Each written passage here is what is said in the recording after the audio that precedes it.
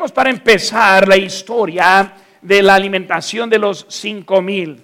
Hermanos, hay varias cosas que me gustaría llamar atención esta tarde, pero lo que quiero enfocar en este momento es que debemos buscar la necesidad para obedecer a Dios. Hermano, Dios quiere nuestra obediencia. Dios quiere que nosotros hagamos nuestra parte. Ahora, cuando empezamos a pensar así, debemos entender que, en primer lugar, Dios no nos necesita. Dios no le necesita. Dios no me necesita. Hace muchos años yo aprendí que Dios puede hacer todo sin mi participación. Dios puede hacer todo si yo no quiero obedecer al Señor. Si yo quiero ponerme al lado, Él no va a estar preocupado si yo me quito de la obediencia. Hermanos, la obediencia no es para beneficio de Dios, sino es para beneficio propio. No es para ayudarle a Él, sino es para ayudarme a mí. Ahora, Dios va a usar a los instrumentos que Él quiere, de los que están dispuestos para su servicio.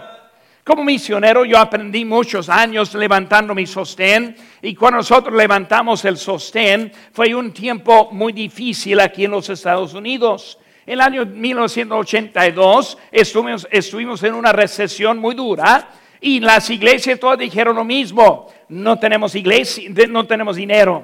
Estamos contentos que va a ir, pero no tenemos para poder enviarle. Varios pastores me aconsejaron y me dijeron que debo estar buscando otra cosa hasta que las iglesias me las iban a poder sostener. Y yo recuerdo en ese tiempo que sí fue difícil y fue duro. Y yo decidí hace muchos años que si voy a ir a México va a ser por la mano de Dios y no la mano de los hombres. Yo aprendí hace muchos años que las iglesias que no quisieron, no hay problema, hubo otra iglesia que iba a poder hacerlo. La verdad es, hermanos, mi opinión fue, Dios me iba a poner en la República Mexicana y los que me apoyan van a ser bendecidos por Dios. Y si no quieren esa bendición, está bien conmigo, Dios lo sabe. Hermanos, esa idea y ese principio se aplica también en esta tarde. Dios va a hacer algo grande aquí en Long Beach. Dios va a hacer algo muy grande aquí en nuestra iglesia. Y la cosa es, con los que quieren recibir la bendición, va a ser bendecidos por lo que participemos, lo que nosotros hacemos, va a ser para nosotros y Dios nos va a bendecir. Hermano, cuando vemos esta historia, vemos que es un milagro que Él está haciendo. Este milagro está contado en los 4 evangelios de Mateo, Marcos, Lucas y Juan. Vemos que ahora Cristo está enseñando algo muy importante para nosotros. Hermanos, pensando en nuestra vida, si vamos a empezar en la vida, muchas veces me gusta empezar desde el fin. Cuando empezamos a pensar desde el fin, nos ayuda hasta nosotros hoy en día. ¿Cómo es que queremos terminar la vida? Ahora, yo soy un joven todavía, no me digan que no. Yo tengo muchas millas todavía están en mi cuerpo. Yo voy a seguir por un buen tiempo. Pero hermano, la verdad es que la vida sí está avanzando. Y cuando pensamos en eso, empezamos a pensar, ¿cómo quiero terminar? Si aprendo cómo quiero terminar, me ayuda como iniciar. Si sé cómo quiero terminar, me ayuda en camino del viaje en que ando. Hermano, cuando vemos eso, nomás déjeme leerle. En Mateo 25:23 dice, su Señor le dijo, bien, buen siervo y fiel. Sobre poco has sido fiel, sobre mucho te pondré. Entra en el gozo de tu Señor. ¿Cómo es que queremos terminar la vida? Hermanos, ahí es el ejemplo que tenemos. Yo no quiero entrar en el cielo apenas. No quiero llegar al cielo desobediente. No quiero llegar al cielo con nada. Aquí vemos que está diciendo, buen siervo y fiel. Ahora, hermanos, la palabra clave aquí es la palabra fiel. Buen siervo y fiel. Sobre poco has sido fiel. Te pondré sobre mucho. Hermano, lo que tenemos es el poco. ¿Qué vamos a hacer con el poco que tenemos? Eso va a decidir qué hacemos con lo mucho después. Yo no sé por qué, pero nosotros como humanos tenemos una vista muy corta. Vemos esta vida como que es algo de mucha importancia, que es algo muy largo. Pensamos que esta vida y lo que tenemos y lo que hacemos, la casa que tenemos, el coche que manejamos, la ropa que vestimos, la comida que comimos, pensamos que eso es de mucha importancia. Cuando no entendemos que en este año que dura ¿qué? Unos 80, 90 años si tiene mucho, y luego la eternidad. Si yo soy fiel con poco, Él me pondrá sobre mucho. Hermanos, yo quiero ver ese es como quiero terminar. Hermanos, para terminar así, necesito empezar desde acá. ¿Cómo queremos terminar la vida? Hermanos, yo tengo algunos principios rápidos que yo quiero traer para nosotros en esta tarde. Cuando pensamos, hermanos, en eso, muchas veces lo que nos falta simplemente es una decisión. Si yo hiciera una encuesta en este momento, ¿quiénes quieren ser obedientes? Yo me imagino, solo aparte de los rebeldes, todos diríamos, pues sí, hermano, yo quiero ser obediente. Si yo hiciera la pregunta, ¿cuántos de aquí quieren ser desobedientes? Dudo que ni una mano se levantaría. Yo no voy a hacerlo porque no quiero ver quién es. Pero hermanos, cuando vemos eso, todos queremos ser obedientes. Aquí la pregunta, entonces, ¿por qué no obedecemos? Si queremos ser obedientes, ¿por qué no obedecemos? Si decimos que tenemos la fe, ¿por qué dudamos? Si decimos que Dios puede hacer todo, ¿por qué no estamos poniendo la fe como decimos? Hermanos, para tener una semana de victoria va a requerir la fe aplicada, va a requerir la obediencia en total. Va a requerir ver el fin de la historia, sabiendo a dónde queremos terminar para andar ocupados hoy en día en lo que Dios quiere en nuestra vida. Hermanos, para empezar vamos a estar pensando en eso. Por eso la victoria que quiere en su vida depende en lo que hace hoy. La victoria que quiere depende en lo que hace. Si está esperando a otro, no va a tener victoria. Ahora otro sí va a tener la victoria. Hermanos, otro va a recibir la bendición. En ese sentido, yo soy poco egoísta. Yo no quiero que alguien tenga mi bendición. Yo no quiero compartir mi bendición con otro. Soy poco egoísta. Yo quiero que el Señor me bendiga. Hermanos, Él me bendice según lo que respondo con lo que Él me ha encargado. Hermanos, la mayordomía, que hablamos mucho de eso, simplemente es el entendimiento que yo no merezco nada. Todo es de Él. Y solo Él me ha dejado para administrar lo que yo tengo. Y hermanos, en eso yo hablo de mi vida. Yo hablo de mi tiempo. Gracias a Dios que estamos aquí en esta tarde. Estamos administrando el tiempo. Estamos hablando de los tesoros, nuestro dinero. Está hablando de nuestros talentos. Está hablando de lo que tenemos, que estamos administrándolo para nuestro Señor. ¿Para qué? Sabiendo que un día Él viene, sabiendo que un día nos lleva a su presencia, sabiendo que vamos a estar con Él por toda la eternidad. Y quiero estar preparado para aquel día.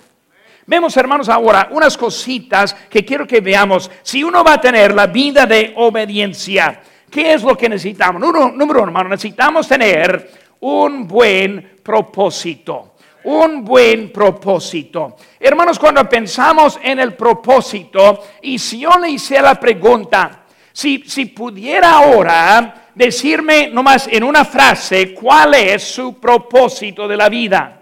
Estoy hablando con los jóvenes ahorita llegando y uno de los jóvenes dijo, ni puedo imaginarme levantarme cada mañana, ir a trabajar en una fábrica, volver cada tarde, comer, cenar y luego ir a la cama y luego el día siguiente, así día tras día tras día. Ahí la vida de mayoría. Ahora, como un predicador, tampoco lo puedo entender mucho en eso. Hermanos, cuando hablamos de eso, ¿cuál es su propósito? Ahora, con lo que hace, puede usarlo por el beneficio de Dios. Él nos ha puesto en ese trabajo. Él nos ha puesto en ese oficio. Él nos ha hecho y nos ha bendecido con lo que tenemos. Él nos ha dado en donde vivimos. Él nos da lo que comemos. El Señor nos ha dado toda la vida que tenemos. Lo que necesitamos es propósito. Por eso, hermano, yo animo mucho a mis hermanos aquí en Lancaster y antes en San Elizario, y antes en Los Mochis, Sinaloa, y antes en Guerrero, Chihuahua, que hermanos, apartemos tiempo para tocar las puertas. ¿Para qué? Para darnos propósito. Si gano a alguien para Cristo, si un visitante llegue porque le invité, estoy poniendo propósito en la vida que yo tengo. Lo que necesitamos es buen propósito. Y hermanos, el propósito es necesario. Vemos el propósito de Jesucristo. ¿Cuál fue su propósito? Pues su propósito, número uno, era ir. Él dejó el cielo para ir a la tierra. Su ministerio fue uno de ir, de propósito. En su historia, vemos aquí en nuestra historia, en versículo 1, dice eso: Jesús fue al otro lado del mar de Galilea. ¿Qué están viendo, hermanos? Él haciendo un propósito de ir. Su propósito fue propósito para alcanzar la gente. En capítulo 5 vemos que Él sana a un paralítico. Él habla con otros. Él alcanza a la gente. Capítulo 6, Él comienza a Cristo dejando lugar para ir a otro lugar. Lo encontramos sentándose con sus discípulos. Hermanos, de los discípulos vemos que Él ahora anda con la multitud. Su propósito fue alcanzar a la gente. ¿Cuál es el propósito de nuestra iglesia? Alcanzar a la gente. Por eso tocamos la puerta, pero pastor, hace calor. No, aquí no hace calor, hermanos. No me quejen. Vaya conmigo a Lancaster. Le enseño qué es el calor. Ahora, Lancaster en realidad no hace calor. Vayan conmigo a Los Mochis, Sinaloa. Le enseño lo que es el calor. Cuando andas sudando mojando todo.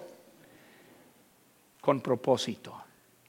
Alguien necesita escuchar. Alguien necesita ir. Gracias a Dios que alguien fue. Yo como un niño chiquito, yo no sé, como unos 4 años de edad, me imagino, mi familia en ese tiempo no fue creyentes. Mi padre era mundano, mi mamá incrédula. Y luego de como 3, 4 años de edad, yo recuerdo que estuve en la casa nuestra y yo mirando en la ventana, y en ese tiempo fue el invierno, y luego la nieve bajando y montonando, y como niño quería ir ahí a jugar con esa nieve, no, viendo la nieve, muy, muy alta la nieve, y luego de repente vi a un hombre chaparro, quien estuvo brincando en la nieve, llegando a esa puerta. Y yo recuerdo pensando, un loco aquí está llegando, nadie hace eso en la nieve, el frío y cómo estaba todo eso. Fue el pastor yendo a nuestra puerta a compartir con mis padres, a ganarles a ellos para Cristo. Y después sus hijos para Cristo.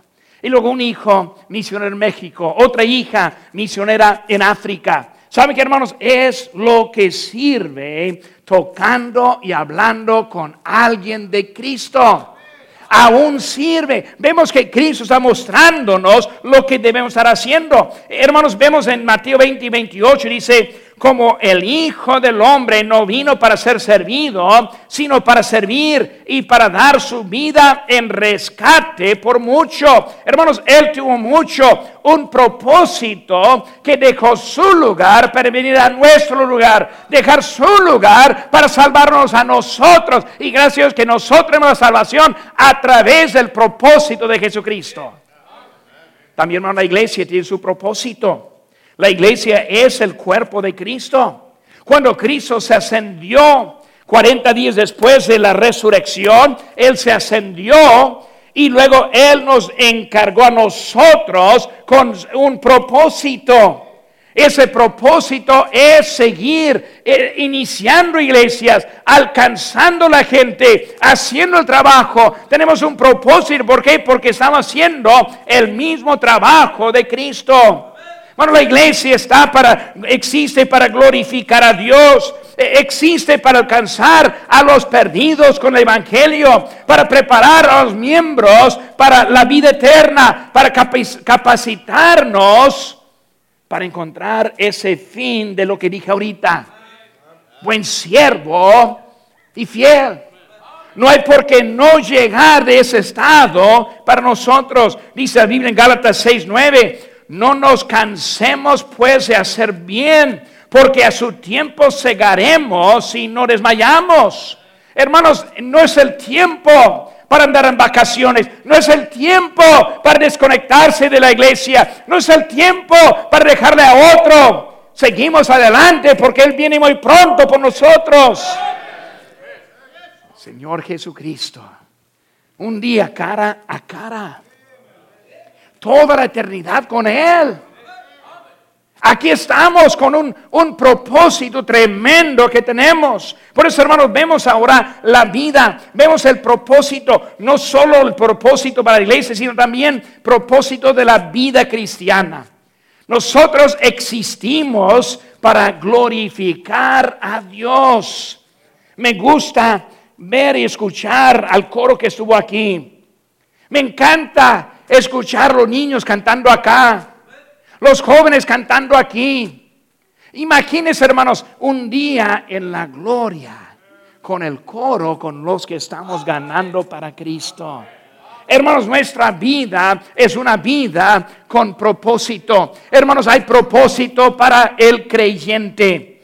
Vida de propósito. ¿Cuál es el propósito? Vemos aquí, hermanos, en nuestro texto, versículo 9 dice: aquí está un muchacho. Este muchacho ahora es el que tuvo propósito. El único que vino preparado. Los otros no tuvieron. Y ahora están pidiendo lo que él tenía para dar a todos. Hermanos, ese muchacho no fue tonto. Y él miró las caras. Y después las bocas vacías, abiertas. Ese lonche, si se lo doy, lo pierdo. Yo creo con toda mi vida que él no pensó que iba a participar y comer en esa comida. Él perdió, en su opinión era perder lo que tenía. ¿Saben que muchas veces nosotros así ofrendamos? Pensamos que estamos perdiendo. Sacamos ese billete de 20 y con lágrimas. La partida. Pero pastor, no sabe lo que puedo hacer con ese billete. Y luego andamos llorando, dando, lo perdí. No entendiendo que estamos en la inversión. No vamos a ir por tiempo, pero ahí en Corintios encontramos que está hablando de la siembra. Sembrando escasamente o sembrando en bendiciones. Alguien una vez hizo la pregunta: ¿qué tipo de bendición quiere? ¿Bendición escasa o bendición grande en abundancia? Depende cómo sembramos. Muchas veces somos poco tontos, hermanos. Si la Biblia habla de lo que tenemos como semilla, y yo quiero una buena cosecha, pero de Monterrey estoy. Y ¿cómo piensan algunos? Uno me dijo el otro día, no aquí en la casa, en otra iglesia, me dijo, ¿alguien tiene feria para un billete de $10? Estoy hablando en serio. Dijo, ¿alguien puede feriarme los $10? Y yo dije, pues yo tengo 2 billetes de 5. Él dijo, no quiero 5 y luego 5 de 1. Y no más tengo 5, 2 de 5. Y él dijo, bueno, pues no voy a ofrendar en esta noche. En serio, él lo dijo. Bendición muy rica va a recibir él. No tiene su dólar. O tal vez los cuartos, ¿verdad? No tiene su dólar para dar, pero quiere una bendición tremenda. Está pidiendo a Dios para que le bendigan todo, pero no sabe cómo es que podemos recibir. Vemos un muchacho aquí que tuvo propósito. Tuvo propósito. Hermanos, un día pronto esta iglesia va a tener su propio edificio. ¿Quién quiere entrar diciendo, yo no hice nada? O yo me partí con mi dólar. Hermano, vas a estar recordando. Nuestra iglesia, de donde fuimos enviados, estuvieron construyendo un templo en el año 1982, 3 y 4. 85 entraron. Pidieron cooperación. Pidieron los hermanos. Yo siendo un misionero tratando de levantar sostén, no tuve mucho, pero yo recuerdo lo que daba. Aparte de lo que daba, yo estuve trabajando. Y cada día que estuve adentro, llegué a la casa, yo salía a la iglesia para ayudar a trabajar. Cada vez que paso por ese templo, recuerdo. Yo no di nada. No, hermanos. Qué vergüenza sería así. Nadie lo sabe, sino yo lo sé. Dios lo sabe. Un día vamos a estar en nuestro templo. ¿Qué parte suya? ¿Qué propósito va a tener? Ese muchacho aquí está y él tuvo un propósito. Y hermanos, hay que entender una cosita. Mi tiempo va a pasar rápido. Hay que entender una cosita. Ese joven, él dio todo. Ahora, ese joven es el conocido de la historia. Ese joven, por toda la historia, está recordado. Ese joven hoy en día está en el cielo. Y va a pasar toda la eternidad. Y nosotros ya no, tú eres el joven. Eres el muchacho que daba todo. Dime esa historia otra vez. Yo quiero escucharlo. Y él va a estar recordando por toda la eternidad. No el otro muchacho de la otra historia. No lo sabemos porque no está escrito. Hay otra historia de otro muchacho que él tuvo su lonche también. Y cuando dijo Felipe y Andrés, aquí está el muchacho, él empezó a esconderlo. Es otra historia, otra versión de la Biblia. No sabemos esta historia porque él la escondió, no la puso. Ahora él está viendo lo que pasó con el otro. Pero Jesús, aquí está el mío también. No, está bien, no lo necesitamos. Ya tenemos los 5 panes, ya tenemos los pececillos, ya tenemos todo lo que necesitamos. No te necesito ahora. Así somos, así vivimos. Llegando tarde.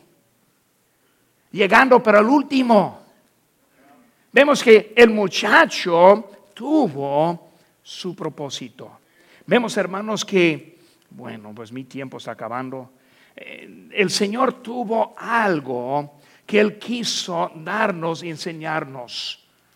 Dice aquí en Marcos 6, 35 y 36, cuando ya era muy avanzada la hora, sus discípulos se acercaron a Él diciendo: el lugar desierto y la hora muy avanzada, despídelos para que vayan a los campos y aldeas de alrededor y compren pan porque no tienen que comer.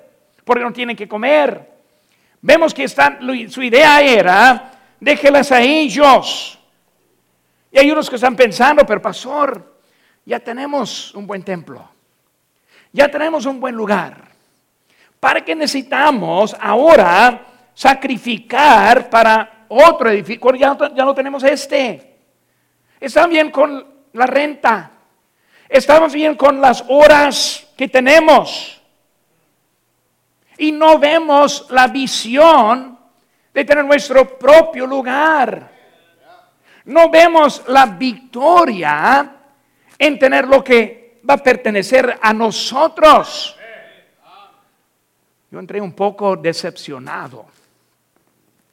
Cuando llegué a la iglesia, entré y yo pensé: ese hermano Parada, ese pastor, batería en su plataforma. Ya estoy tomando fotos a Facebook. Si fuera su templo, no estaría esa basura aquí. Visión para tener la victoria, lo que Dios tiene con nuestra vida. Buen propósito, buen programa. Yo estuve platicando con su pastor hace pocos meses y hablando de cómo él está ahorrando, planeando. No está de repente empezando, sino hay un buen programa. Cuando el Señor hizo este trabajo acá, vemos un buen programa. Él tuvo la comida, Él tuvo los hombres y la gente sentada, bien organizada, en grupos.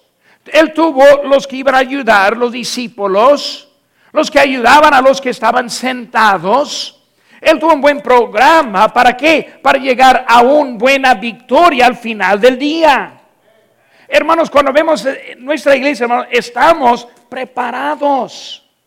Si queremos hacer algo, tiene un pastor con visión, está planeando, yo lo sé. Lo que necesitamos ver es lo que hay en el propósito del programa, que ya no tenemos en eso. Última cosa, hermanos, vamos a ver también la vida de obediencia necesita buena participación. Cuando vemos a los discípulos, ellos siempre estuvieron obedientes. Señor, lo que me dice, yo lo hago. No dude. Y ellos siguieron. El Señor dijo: vamos a alimentar los 5,000. Bueno, lo hacemos. Yo no sé cómo, pero si Él lo dice, lo hacemos.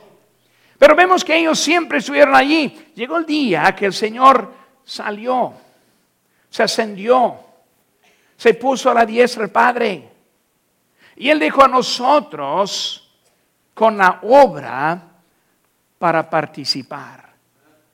Vemos una iglesia que se explotó en Jerusalén. Vemos de esa iglesia otra en un pueblo, Antioquía. Vemos a otras iglesias en otras partes. Vemos ahora la participación no solo fue del Señor directo, sino ahora indirecto a través de sus siervos. Participación. Dios quiere hacer mucho aquí en Long Beach. Dios tiene mucho para nosotros, pero hermanos, Él anda esperando a los que van a tener la fe en Él, a los que van a participar. Una cosa que nunca he visto, yo he estado esperando pero nunca lo he visto. Nunca he visto un billete de 20 caerse del cielo para mí. He estado esperando, pero jamás me ha pasado. Pero Dios me ha dado muchos billetes de 20. ¿Cómo me lo hace? ¿Cómo me lo da? A través de alguien participando. ¿Cómo es que vamos a levantar para nuestro templo? Participando. Participando.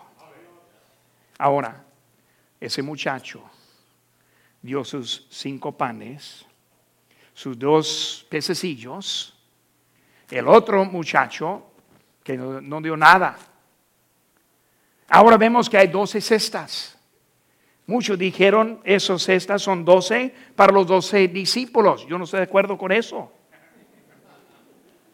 Muchos dicen, no, pues es para dar a otro. No lo creo. Hermanos, si doy a Dios algo y sobra, es para mí. Ese muchacho era de él. ¿Qué sobró? La Biblia no dice, pero para mí pertenece. Son sobrantes de los 5 panes. Esos 5 panes era dueño de un muchacho. Él llegó en la mano lo que necesitaba, pero necesita mucha ayuda para llevar a casa lo que sobró. ¿No entienden, hermanos? Que el mismo Dios que bendijo a ese muchacho nos bendice a nosotros. Ahora voy a adelantarme un poco, ese es para el sábado, pero voy a meter una cosita. Muchas veces batallamos para ofrendar porque lo vemos como un gasto. No me gusta gastar. Llega mi factura de luz, Marta, apaga las luces. Agua, necesitamos agua aquí. Bueno, sí, necesitamos, bueno, ahí estamos. Pero no me gusta. Pero me gusta invertir. Si alguien me dice, dame $20, yo lo invierto y en 30 días te doy 30. Luego le doy los 20. ¿Por qué? Voy a recibir. ¿Cuánto y cómo? No sé. Pero Dios no es deudor. Dios es fiel. Hermanos, Dios nos ama.